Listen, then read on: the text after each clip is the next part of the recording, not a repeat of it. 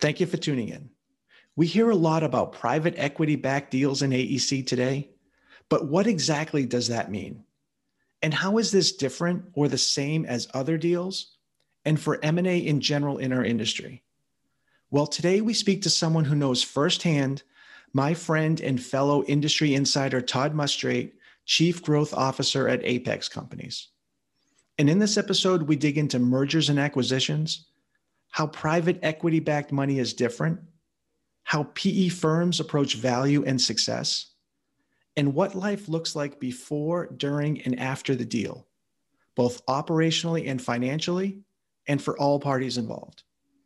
And no matter our size or what our specific growth and success strategy looks like, it's important we know what's happening in our industry and better understand the financial and the investor-focused forces helping to shape our industry in real time. The more we know, the better we can position ourselves and our teams for success. So without any further delay, let's do it.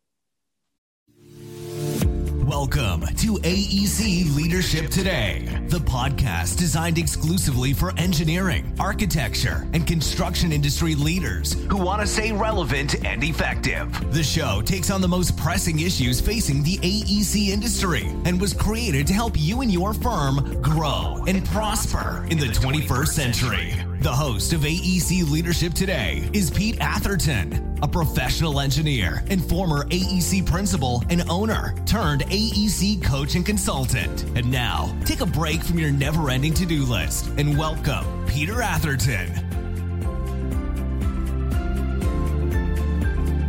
Hello, everyone, and welcome to another great episode of AEC Leadership Today. Today, we'll be speaking with Todd Musstrate, Chief Growth Officer at Apex Companies, and we'll be talking about private equity and mergers and acquisitions. Welcome to the podcast, Todd. Thanks, Pete. Pleasure to be here on the podcast today and look forward to talking about our topic.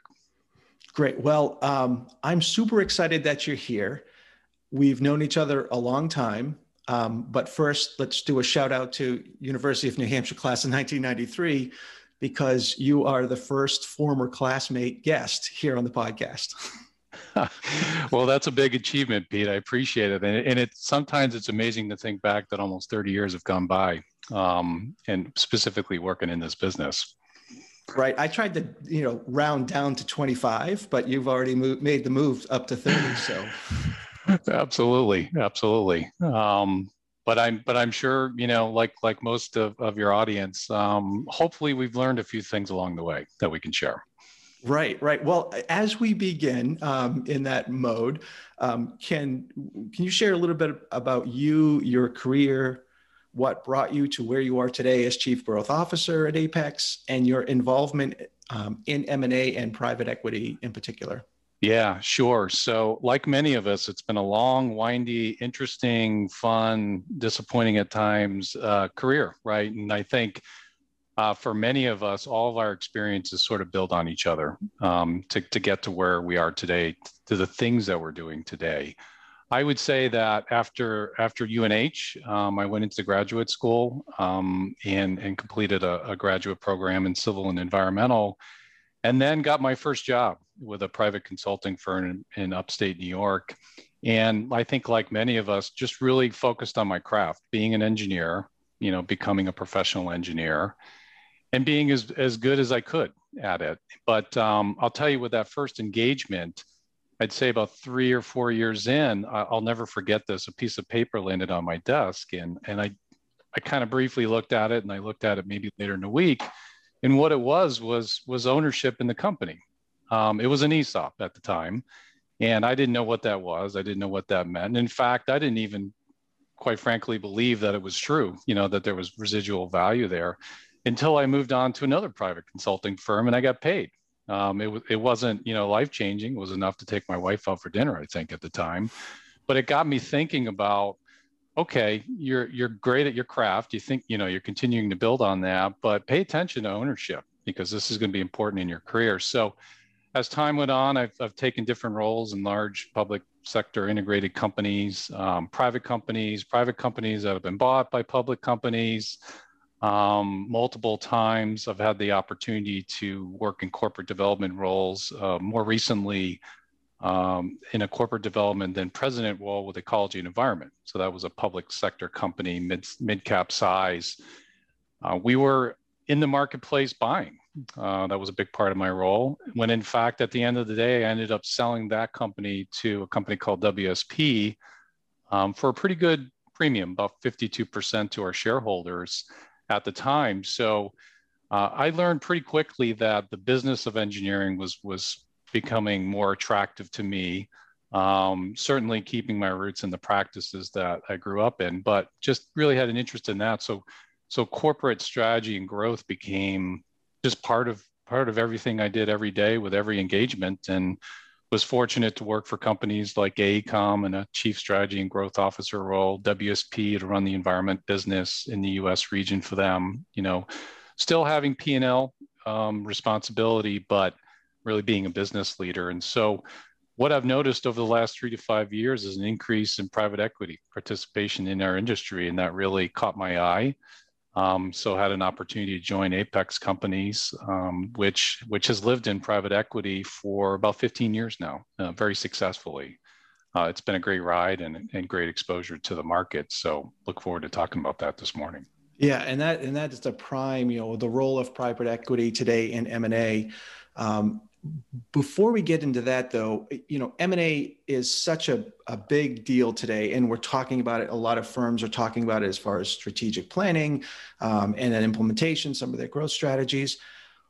What role does M&A play in the industry? Is it an increasing role? And ultimately, in a general sense, what are the benefits offered by M&A? Sure. So absolutely, M&A has become a big part of the AEC space, without a doubt. We have an industry that continues to consolidate. We have thousands of firms right in the marketplace. I would say that, from a revenue perspective, there's probably about 18 firms, right, that are larger than $2 billion in gross revenue that capture about 90% of overall revenues in the marketplace. So although we have a highly fragmented industry based on the number of firms, and it's, as you know, it's not difficult to put a shingle out, and start your business.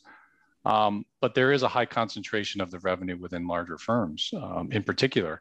But again, there's 2,000-3,000 plus firms, which means there's a lot of opportunity for the buyers and there's a lot of opportunity for the sellers.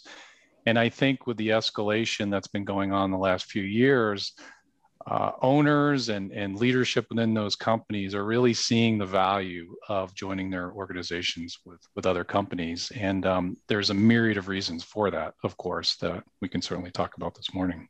All right. I mean, as far as a trend, I mean, who's buying?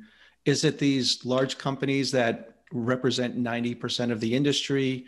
Who's buying the most? Is it the smaller firms looking to, mid-sized firms looking to become a little bit bigger? Is it small firms looking to join forces to compete with the larger firms? I mean, are there any trends in who's buying and who's acquiring? Absolutely. So let's maybe take a little reflection back on 2020, for example, more recent data. So in calendar year 2020, there were over 300 deals in the AEC industry. So I would say that the first part of 20 was a little bit slow, due to COVID. Obviously, there was people were focused on their operations and performance at that point. But as we got through the second half of 20, there really was an escalation of deals, and certainly some of this was due to some business uncertainty. Some businesses made a decision that they were uncomfortable in their certain situation, or they saw more value joining another company. On the buying side, what we saw was deals trying to get done by the end of the year. And really one primary driver, not the only one, but one primary driver was when it was recognized that a new administration was coming in, corporate tax structure potentially could change. So trying to get deals done by the end of the year became important for a number of organizations. But when we talk about the private equity space, and I think this is what's really interesting, is that for the full 2020 year, private equity accounted for 27% of the deals, right? As we got to the second half of 2020, that increased to 32%. And then when we got to the fourth quarter, it got all the way up to 38% of the deals. Now, this is really shows that transition from an employee-owned model to an investor-based for a lot of reasons. Now, the second part of your question was around who's participating, and it's across the board. You certainly have your large firms participating, but we're seeing more and more mid-size and even small firms looking for specific acquisitions. So there's more participation. I'd say regionally, it's in the typical areas. You're talking Pacific Northwest, California, Texas, Florida, even Colorado. Those are high growth states in particular, whether it's in the buildings space or environmental space or infrastructure space. I think that's kind of cool though, to see some of these smaller firms in particular participating, and it's pretty broad. But I think with expectations of an infrastructure bill, hopefully that hits this year, you're going to see even more consolidation in the marketplace. Right. And there's opportunities, whether you're a small size, mid-size, or a larger size company, there's opportunities to win and position yourself in the marketplace, no matter what size you are, if you have the right skill set, IP, strategy. So anyone can win. And it's interesting that everyone, different size firms and locations are in this M&A market. When we talk about private equity-backed investment in M&A, in a broad sense, how is that different than public money-backed M&A, for number one? And then as far as an ownership model, how is it different from ESOPs and the traditional internal employee-owned model transition? I mean, that's a broad question, but basically, how does private equity-backed money stand out? Yeah, right. No, that's a great question. I always like to first start with money's money, but is it really the same type of money, and how do you deploy it? I would say that first of all, let's talk a little bit about what private equity is interested in as potential partners. So it's really those firms that are in that upper right quadrant. Highly profitable, high growth trajectory types of firms. Now, that's not to say that other firms don't participate with private equity, but I think that's kind of one of the gates that needs to be understood, at least from their perspective. That's what they're interested in. And the second piece is that when you engage and partner with private equity, they're professionals in the financial and banking area. That's their role primarily. They're very, very good at it, many of them. And there's things like access to debt terms that you or I, couldn't get necessarily, that they can get to capitalize your business. So that's obviously a very positive thing. When you look at public sector companies or you look at private companies, public sector companies will leverage everything from pension funds to, stock buybacks and whatnot to facilitate their growth agenda. And when you look at ESOPs and private companies, they've got to leverage their debt along with their cash to get deals done. There's a lot of firms out there within that category that get deals done. But sometimes there can be more challenges associated with it as well in order for them to get, enough free cash and debt or be willing to take on that debt as they run their business. But I'd say that, large companies in particular now have access to, cheap permanent capital that they could leverage. They're diversified, but quite honestly, they've got to deliver quarterly results, of course, right?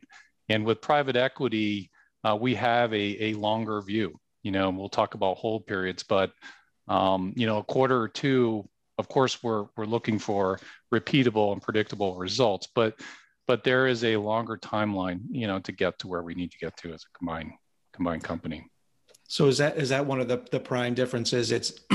Well, we're looking into the upper right quadrant, which I would think that most firms, most organizations looking to invest, even if they're publicly, want growth firms, right? Well, unless there's a financial reason, right? They're just capitalizing. So I guess, some of the differentiation you said is they're definitely looking at long-term growth firms that are positioned well. You mentioned access to different debt terms. Is that just the permanent low interest debt? I mean, what does that look like as private equity? I mean, so what I'm taking out is looking upper right quadrant, well-positioned firms ready for growth. they might have private equity backed deals, might have a longer term horizon, not necessarily the first couple of quarters. But then you mentioned access to better debt terms. What does that mean?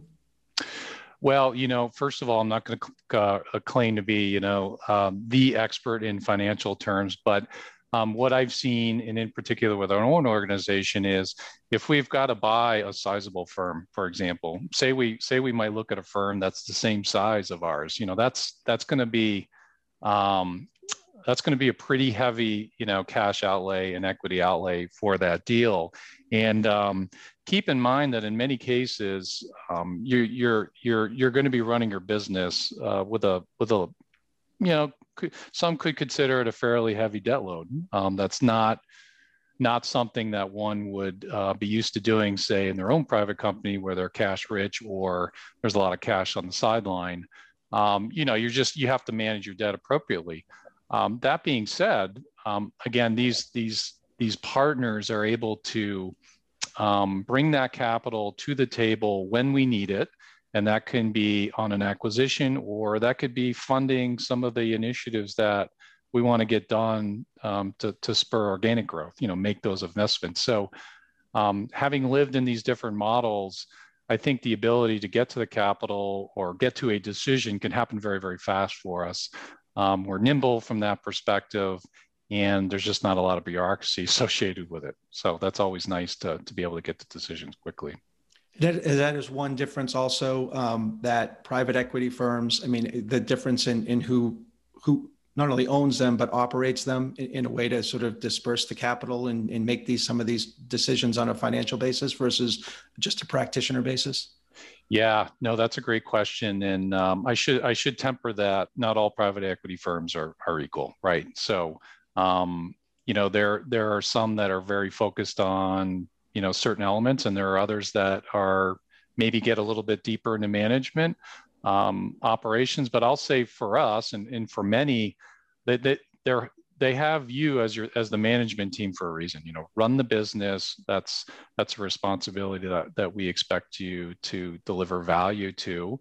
But then being a good partner on the capital expenditure side means participating in M&A and in vetting potential deals and being part of that. So that partnership, I think, works really, really well. I've been in organizations, I've been in public companies and participating in investor calls where, sometimes maybe the board gets a little bit too close to management operations. And to me, that there can be inherent challenges to that. So I think the setup works well. I think the demarcation of responsibilities is set up well. And it's just a really, really nice formula that I've seen so far. All right. One other sort of big picture set the table question is we hear a lot about family office money coming into, it's almost lumped together with private equity, and family office money is having a bigger portion of, bigger percentage of deals in the AEC space. What is if family office money, is it different than private equity? Is it just kind of the same thing? It just comes from an individual versus an investor group? How do you define that? And is it something that really is also sort of trending up in the industry? Yeah. I can get to the family office money aspect in a bit here, because I think that is an interesting point. I'll say that on the private equity side, keep in mind that you're part of a portfolio, right? So private equity and the ones that I'm, interact with are more in that mid-cap area. They're not. And can you just define mid-cap? What does mid-cap mean for our space? Maybe like one that would be able to take on a 500 million, 700, 800 million, but their portfolio could be, 10 times that. So you're part of that portfolio. And that portfolio could mean, there's some retail in their portfolio. There's some manufacturing in there. There's other professional services. So certainly as we look back to last year, someone like ourselves in our space performed pretty well because we're a fairly predictable business going forward. Retail, not so good, travel, leisure, not so good. So always nice to kind of be that bright star in the portfolio. The expectations are still there to build and grow, but just recognize that, right? You're not going to be surrounded necessarily by your peer group. Secondly, I would say that there's been some other types of investments in the marketplace that have been interesting, even outside of private equity. So venture capital is kind of tipping their toes a little bit more.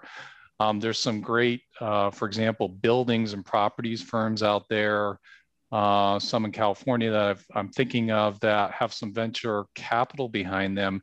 And they're really sort of, paving the road for innovative and creative ways of not only design, but how they go to market and how they price and deliver those products. Now, obviously, venture capital is not for everyone, but that growth acceleration can be just absolutely tremendous. And sometimes as engineers, it can be hard to get our head around that type of growth because we tend to be pretty steady in terms of our path forward. So a lot of interesting vehicles for that. And then last point on the family office side, I'm thinking of some very, very large private equity backed companies right now that might actually transition to that family office money model. There may be like true private family investors out there that might want to participate and buy some of these private equity firms. So won't tip my hat, but it seems like there might be some interesting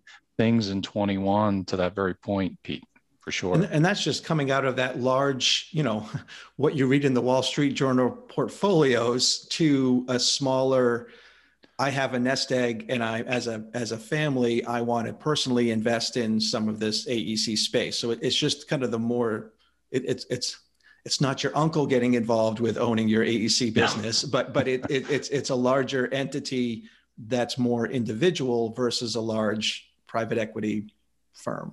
Yeah, I mean, and they're either capital firms or they've set up their capital structure, or they're wealthy owners, right? That are entering this market for their own personal portfolio. So that does exist, and I think that's a good point. Right. And you mentioned, money is money, but private equity backed and maybe some subset of the family office line and maybe the venture capital in some way has a longer term plan in mind, right? They're looking for some growth and the numbers and the value has to follow. Is it just about the numbers? I mean, what is important beyond the numbers, right? With, say, a private equity deal? Right. This is an excellent question too. And I think it fits the bill on a number of different levels. So I can tell you, we at Apex spend a lot of time on this topic, beyond the numbers. Culture, people, fit, all of those things have to absolutely be a priority for us to be able to entertain or advance a deal.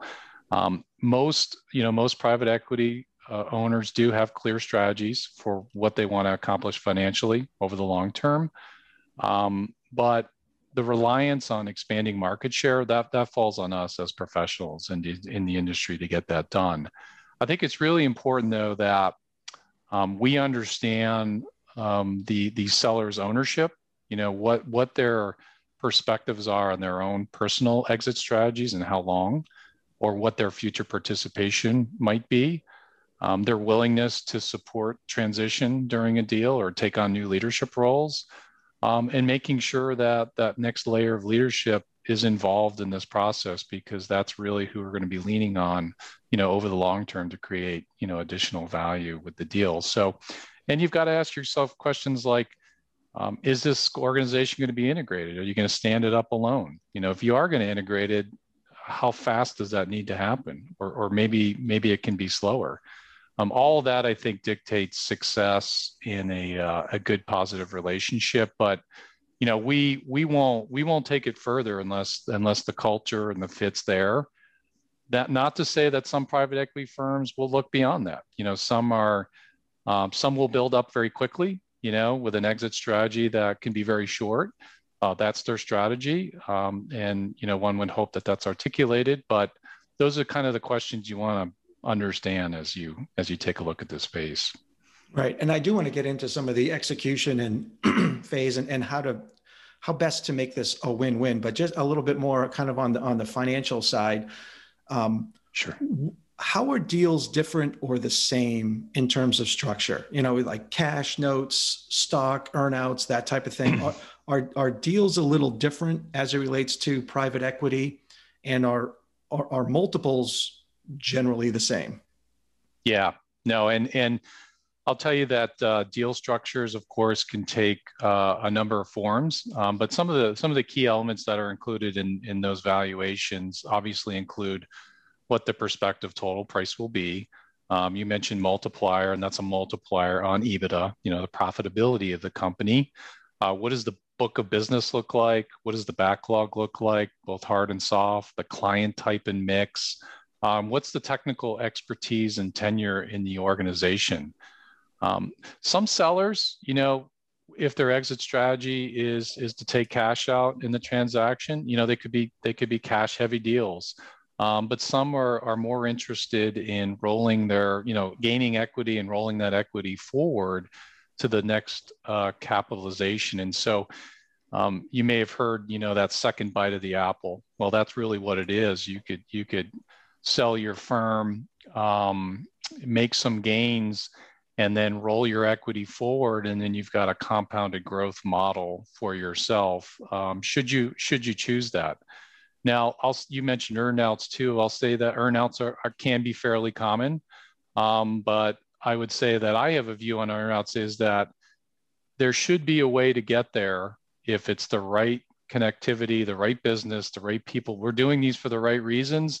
Earnouts can, that can be secondary to the deal, but not always the case. Sometimes you got to have them just to make sure that value comes through. But I always approach it that if it's the right deal and we've got the right people, an earnout shouldn't really be material at the end of the day, because we're doing these deals for the right reasons, right? We're going to create that value. Right. And I've also heard some, counter thoughts on earnouts is you're basically allowing two cultures to continue after the deal, right? Because you're going to have to, you want to rely on your old way to do things to get the earnout, but you're really then not really leaning into the new culture and the new way of do things.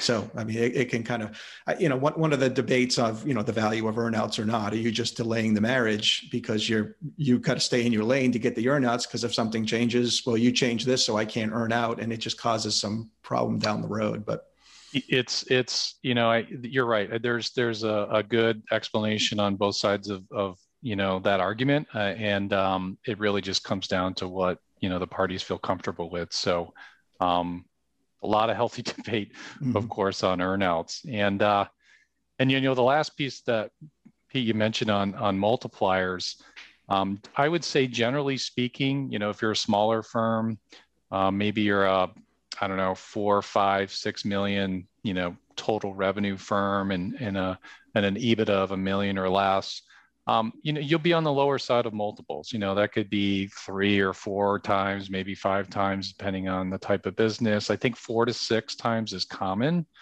But I also say that, there's some big wins out there. And we've even seen with some recent deals with Golder being acquired by WSP that yielded to 10 times for a very, one of the largest privately held companies out there out of Canada. So the multipliers are there. They're certainly there. And again, that's a public strategic buyer buying a private company. So it's kind of interesting I have to be careful on kind of ranges of multipliers, because there's just so many different elements that come into play when valuation's done.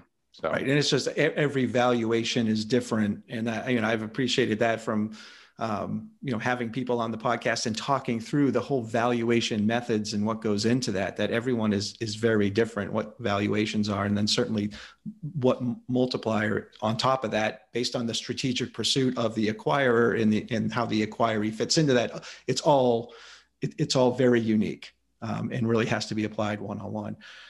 You meant for the practitioners out there, certain terms, you mentioned the second bite of the apple. You mentioned that private equity might have a longer term horizon or looking, I suspect it may or may not be forever, but it could be longer term or midterm. There's this, the idea of a holding period and recapitalization in practitioner terms. What is it? What is a holding period? What does recapitalization look like? What do potential firms who are looking at acquiring or being acquired with private equity money need to be aware of? Yeah. So this is absolutely the number one question that comes up during, my conversations with firms. They're not familiar with it. It's not, private to private, public to private, and vice versa makes a whole lot of sense. And I think people have better visibility to it. So I would say when you talk about a holding period, typically a holding period usually is about 5 years. Now that could go up to 7 years. It could be shorter. It could be 3 years. Okay. I would say that PE firms probably don't want to hold on to it more than say 7 years. At that point, it gets a little long for their investment cycle. And when that time comes, you recapitalize the firm. So it's exchange or a shift in the ownership of the firm, and the new owner coming in and applying their capital, of course, to the purchase price. But you're recapitalizing, the value of equity that you have in the company. So the private equity firm, of course, gets paid a multiple on their investment that they're looking for, and those that are involved from an equity participation also, realize that upside as well. So I think what it does is, and we talked about that's the second bite of the apple. If you're in an ESOP, in that case, you're really kind of waiting for retirement, right, to get the value of what you put in to the organization over the years. Generally speaking, this can be an accelerated path to unlocking that value. But many times, I'll tell you, the key senior management or management leaders, we want them to be involved in the next recap. So we want them to be vested in the company and, vested in the success of the company. But it's perfectly fine. We have situations all the time where people want to cash out and stay on for a couple of years and help with the transition. That's completely understandable. Right. Well, after the holding period, whether that be 3 years, 5 years, 7 years, where do the private equity firms go? What's the marketplace to go to for recap? Do they kind of call their friends? Do they how do they put it out on the market, and who's then buying in to recap? Yeah, that's also a very good question. So I would say that it's a very, very sort of close community. The private equity companies, they know who's owned by who. They know the timing, of those particular firms, and they get a sense for how well they're performing. And the process can start pretty early, quite frankly. But there would be a formal go-to-market process. And there would be, in many cases, there could be 10, 20, 30, 40 management review meetings with potential buyers. And, that's typically done with the private equity management firm and the management leadership together. And what you want to do is you want to pick your buyer. You together, you want to make sure that everyone's getting the financial gains out of the deal, but you also want to make sure you have a great partner moving forward. So it's kind of more of it can be a very formal process to go through. And there are a lot of PE firms that are looking to enter the AEC space in particular right now. So, and then of course, there's just a number of PE forums in which, whether it's our industry or other industries, where you get together and you meet different private equity held firms in our space to understand a little more about the business. All right. And in some cases, does after the second bite of the apple, does say first private equity firm one, who's part of the first apple, do they stay involved after the second, or are they out? Do they retain a piece? Or is it just, hey, everyone's a little different, but it really tends to generally be, transition, right? So they're out and they've divested that component of their portfolio. And I think that's what really leans on, having a really good management team to make that transition. I wouldn't suggest that it would be a good idea to blow that up and, put your own people in right away for the obvious reasons. Does leadership change though? Could it change? Absolutely. The new owner may have somebody that they know or wants to involve other people. It does happen. But I think what's important for the audience to understand is for probably 95% of the people in the firm, you're not even aware of what's going on. You don't feel it. It's not part of your day to day. you're just working for a great company that, in these cases, are growing very quickly, right? They're highly profitable, which always gives all of us more opportunities to do more in our career. So, as I like to say, it's always more fun to be in a company that's growing, and it's growing, and new things are showing up, and it's a little more transformational, for sure. Well, that's a great segue into talking about the execution pieces. So, how do you feel like a PE firm describes success or winning as it relates to, okay, we have this deal about to unfold, or we think, there's this synergy, growth opportunities, strategy to get together. How would you pitch or talk to, different layers in the organization? And maybe we can start first with, current owners of the firm that's going to be acquired, and then maybe sort of that next generation leadership that might have some concerns. And then you mentioned sort of the bulk of the employees in general, or people without an equity position. But maybe kind of go through those three groups of people. What is the talking points as far as, or how you present, this is how this can be a win-win for you, for the current owners? Yeah, I think from an ownership perspective, some of this has to do with where they are, in their own personal careers as well. If you've got somebody who's a little bit later in their career or looking to exit, their own professional career, that valuation or that cash out becomes important, right? For some that maybe still have 10 plus years, rolling that equity is going to be very important. So they get another opportunity to make some profitable growth. And then the third piece I would say for owners is, especially for the smaller firms, the ones that have built these firms from the ground up, there's a strong desire to make sure that their people, are going to be taken care of in a number of ways. And so that, going back to that culture piece, we absolutely have to make sure that we're listening, right? And we're understanding, and we're not just taking that into account, but we're living it, post deal. And some of the best deals or integrations that I've had are owners that stand up and say, okay, let me walk you through this. Let me walk you through the why. Let me walk through why this is going to be good for you. And it's not just lip service. They're truly reaching out to their staff and making sure they understand what's about that and why it's good for them. So, if you're the next gen leadership and you're lifting a lot in the business today, right? And then all of a sudden this shows up and you say, whoa, what's this mean for me? And look, I see this all the time. I see the true operational leader, and you could see it in their eyes, and you're like, what's happening right now? A little bit of fear and anxiety, but then you could feel it shift towards excitement. Like, wait a second, this could be very, very good for me. And they're explaining this right now, why it's good for me.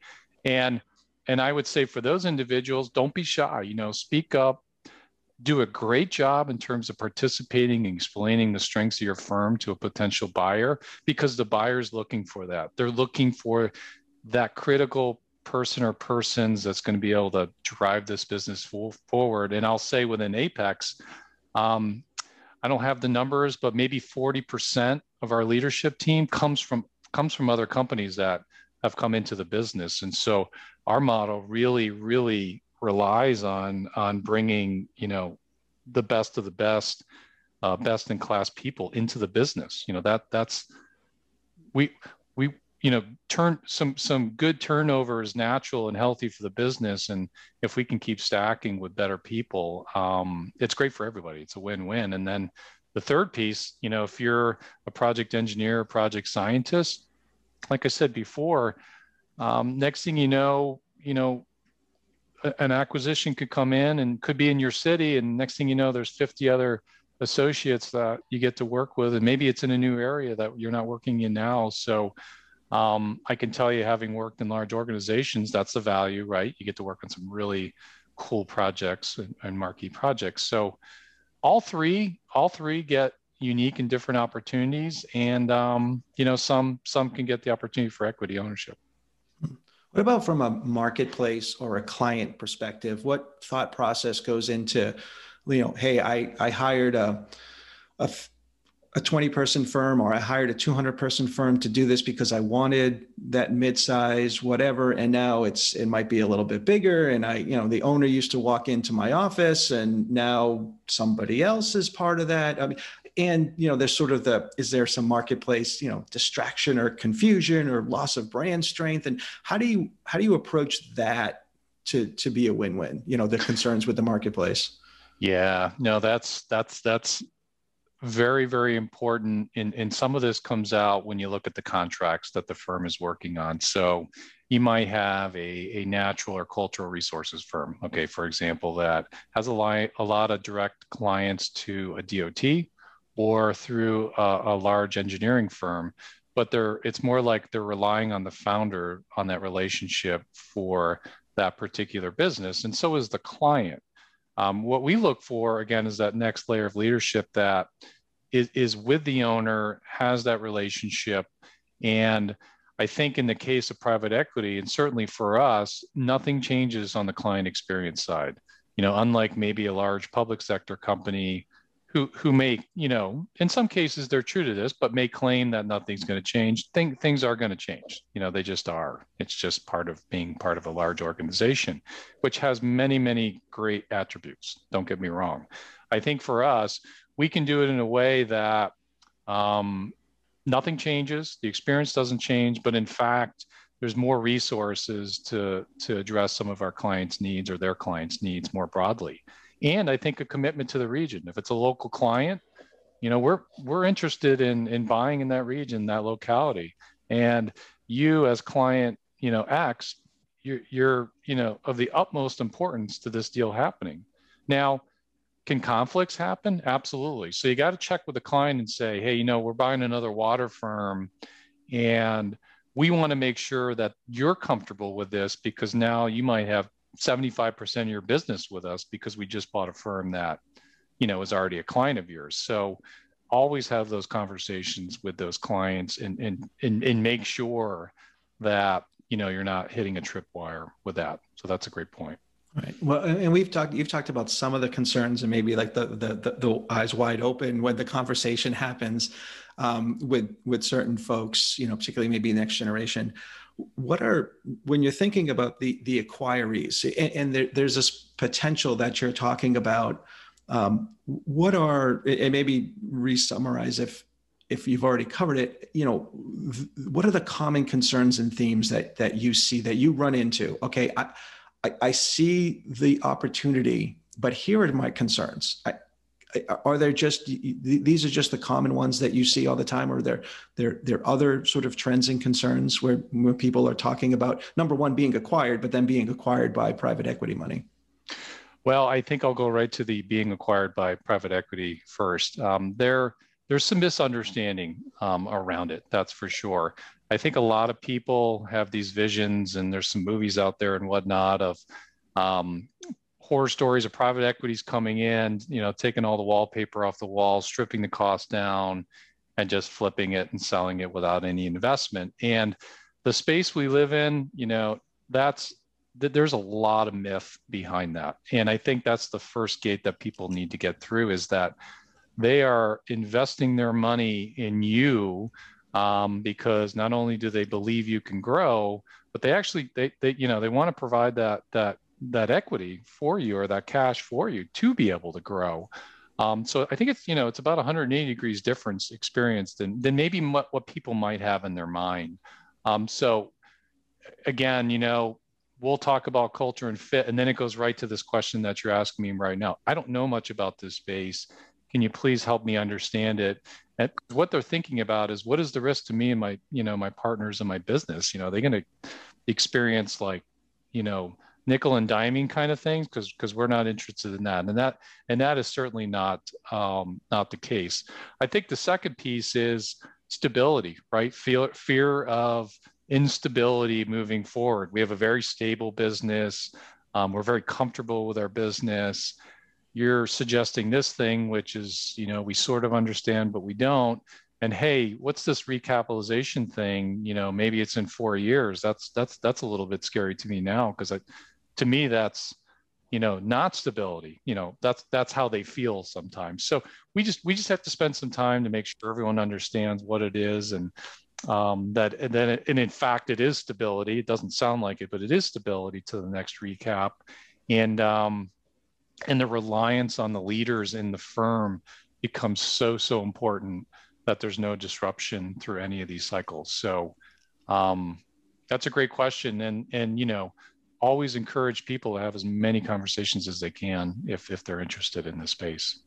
Right. It almost seems like, synonymous with, well, something is changing, it's different, so therefore it might be less stable. And you're talking about, well, it might be stable because it's a larger entity and there's access to capital and can help you fuel your growth and maybe de-risk your investment that you personally have in the firm or everybody. It's almost like do you run into the assumption that the status quo is actually risk-free? That if I continue on my path as a firm owner, whether it be 50 people, 500 people, whatever, that if I stay privately held and that's risk-free. And so if I do something, if I look at M&A or be acquired, that's adding risk to the profile. I mean, maybe it's just a mindset with what's comfortable may not be risk-free. Well, there's certainly a lot of private companies out there that are very, very satisfied and happy with making good margins, making good profitability, sharing that, of course, across their business, but they don't feel like they need to grow. That's just not a priority for them. They just want to be a healthy, profitable, client responsive type of business. And I have, complete respect for that view. So I think those firms are less likely to want to engage in a high growth model. But I would say that, my own personal experience is that standing still isn't a good thing, and then in fact, you might be doing a disservice to your people by not putting growth elements into the room. And sometimes it's the last thing you think about or you spend time on. We all have had regional managers or P&L managers over the years that, they're focused on the day-to-day. They're focused on people issues, project issue, client issues. And then the last thing they think about is strategy, and I'm always pushing hard and saying, when you start your day, start with strategy, and then you're going to get your first phone call because there's a people issue. And then, 11 o'clock's going to roll around. You're going to have a project issue. Make sure you start your day with strategy and be a real business leader within your business, because you're not only doing yourself a favor, you're doing the rest of the business a favor as well. Right. I mean, I agree with that. I mean, growth, no matter what vehicle you want to use for growth, whether it be organic or M&A, strategically planning that growth and then successfully executing your future is the less risky move moving forward to try to, mark your plan for the future and then take action towards it. Again, whether you're under the umbrella of M&A or you want to retain, your firm generally the way it is before. If you're not looking forward towards growth and strategic planning, you're probably more at risk not doing anything. Absolutely agree with that. How, so when as we look, so there's a deal that's happened. It's now people have bought in. Okay, I understand the potential for this on all the fronts. Deal day happens, right? The wedding has occurred. Now we have to live together. I mean, how do you approach onboarding and making sure that we live up to the deal promises? And what are maybe some pitfalls that you see, or, knowing that there could be pitfalls or that you have heard about and experienced some pitfalls in that sort of integration onboarding period? What does that look like? And how much effort does that take? Well, I would say even before the wedding, you got to get ready for the wedding, and that takes a lot of work. And it starts with, and I'll go back even further. It starts with just having good, clean financials at the beginning of this. And I say that, Pete, because if we can get through that, quickly and effectively, we can spend more time on people and capabilities. And whenever there's an opportunity, and depending on your situation, for me, selling a public company to another public company, we had certain SEC requirements, but we we made it public. We publicly announced it, I don't know, 5 or 6 months before the closing. So we had 5 or 6 months to get ready, for that closing date. And we spent a lot of time and energy preparing our own people, and then quickly getting with, the new group we were joining and getting people familiar and comfortable with each other in the potentially new setting. And having that time, I call it integrating before you're integrating. Get as much of that integration done as you possibly can before you close the deal. Now, sometimes you don't have that time. So potentially in some of our deals, a lot of people might not know about it until a certain time, right? And that certain time could be right before the deal closes. But there are things you can do to kind of steer your people or get your people ready for an impending deal. I'll tell you at Apex, because we've been in private equity for so long and our people expect companies to come into our company, they're kind of trained, they're excited for new organizations to come in. They've been through it enough times that, there's not a whole lot of anxiety. Actually, there's a lot of excitement. But I understand for those that haven't gone through this before, there can be a lot of anxiety throughout this process. And I would just say, ask questions. And when you think you're done asking questions, ask some more questions. And you'll certainly get answers from both entities. But there can be a very long list of things that you need to get on pretty quickly around culture, or it's going to be a little bit of a rough start for you. So, and you mentioned, firms that have done this before, they have maybe an onboarding, welcoming strategy already in place.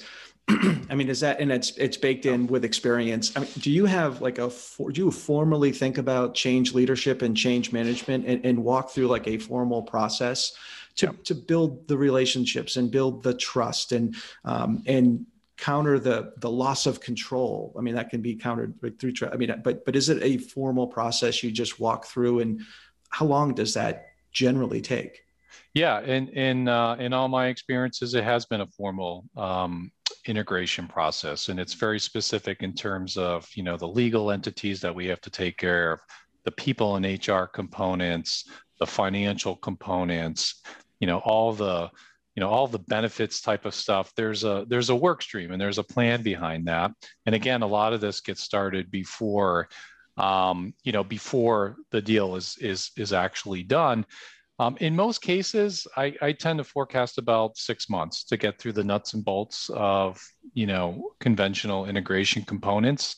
And typically after a year, you'll see that everyone's sort of acting and feeling like the same organization. And I think that's an important point, because you could set that expectation early. Look, this is the schedule. Maybe in some cases you're dropping your brand, right? Or your logo, is going to be combined with the new organization, and making sure people understand, hey, we got 8 months. There's going to be a transition just on our branding and logo. And this is how we need to explain it to the marketplace and our clients so they understand the value behind this. And typically when we talk about this early on, it goes pretty smoothly, right? I don't think there's a lot of surprises that come up, but 6 months to get the nuts and bolts, about a year to really feel like you're getting those synergies, that you expect from a deal. I mean, even with all that planning that goes ahead of time, the focus on the people and the capabilities in that formal process, because we're humans, I mean, do you see, like, with all great intentions, are there some common pitfalls or surprises that you can almost predict will come up, or that you see that you just really work hard to avoid? Yeah, there are. And I think different organizations take different approaches on this. I always go to people first, of course, and think about how it's going to affect their mindset and their ability to create value. And we have a lot of great practitioners in our industry. They've made their careers on it. They're well known in the marketplace because of it. And then you get to a point where they feel like someone's controlling their destiny and making decisions on their behalf. And I always want to make sure that those people have a seat at the table and a voice to try to articulate how the organization could work. Because if that goes south, then you're going to lose value awfully quick. So engaging with those people early, quite honestly, sometimes people kind of blow through that, right? And they don't pay attention to that like they should, and they're devaluing the the proposition that they're putting in place. And so you just do see organizations just kind of in a hurry to kind of get some sheets set up and do the financial analysis. So that's probably the biggest mistake. And then second to that, there are some people believe that or want to put out there that best athlete wins, right? So it's an open playing field. The acquired company and the current company, there's two director of engineerings, best athlete wins. Well, that's fine, but let's make sure we got two great athletes that we really want to make sure that we're leveraging them the best that we could possibly do in the new organization. Mm-hmm.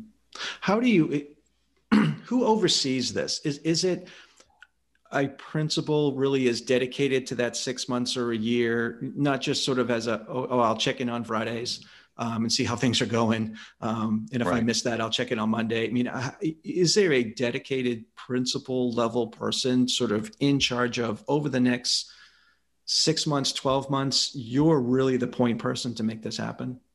Yeah, so you'll have an integration manager that's set up, that's the point of contact that flows through on the buying side. And then typically there'll be one on the selling entity coming into the organization. But I'll also say that it's fragmented even more, where there'll be a finance lead partner with a finance lead, and operations, business development with business development. So you create this team that's connected and talking very, very frequently, at least weekly. And then you have the leader, right? So for myself with Ecology Environment, it was my responsibility to integrate that company into the new organization, right? That was going to be on me. Us at Apex, we have different people, different principals that stepped up into this role. And really an important perspective is that they know our business really, really well.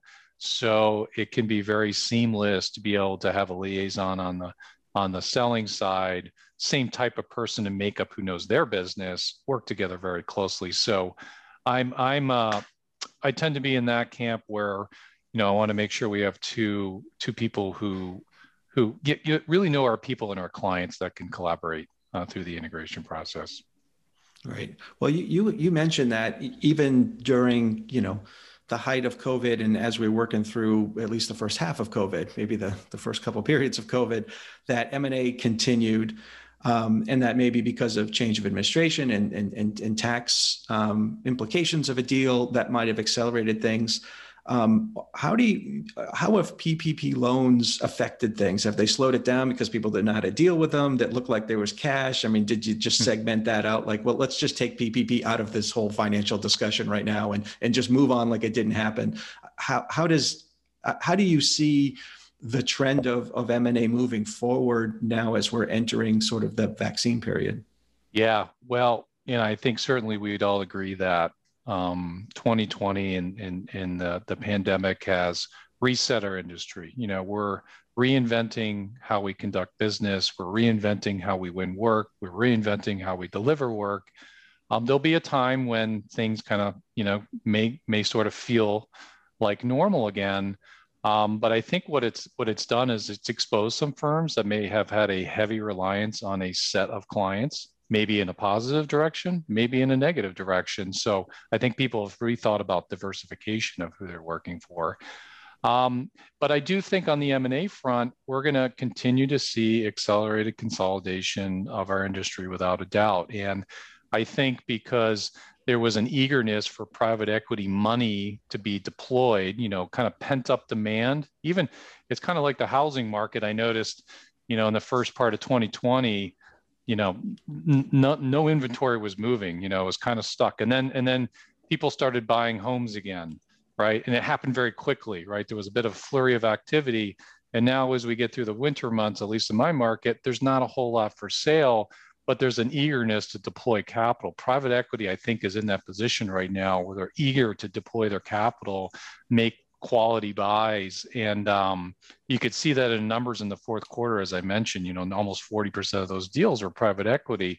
The second piece to this, Pete, I think, is that a lot of deals were being talked about and being developed in 20, and of course there's a lag phase. So you may see a slug here in the first and second quarter deals that were really being worked on remotely. A lot of us had to get this stuff done in some cases without even meeting face to face, and in even other cases doing it in other countries. There were some Canadian firms like Hatch who got some deals done in the US, and they did that in a different way, in a different format, but deals are still getting done. So I think the trend's gonna continue.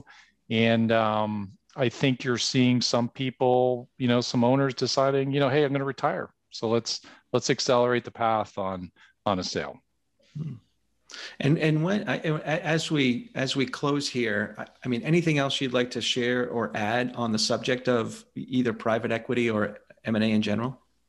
I think just to reinforce that on the private equity side, just recognize that not all of them are created equal, so to speak. I think in general, there's a lot of great partners out there that you may want to consider if you want to go down that road.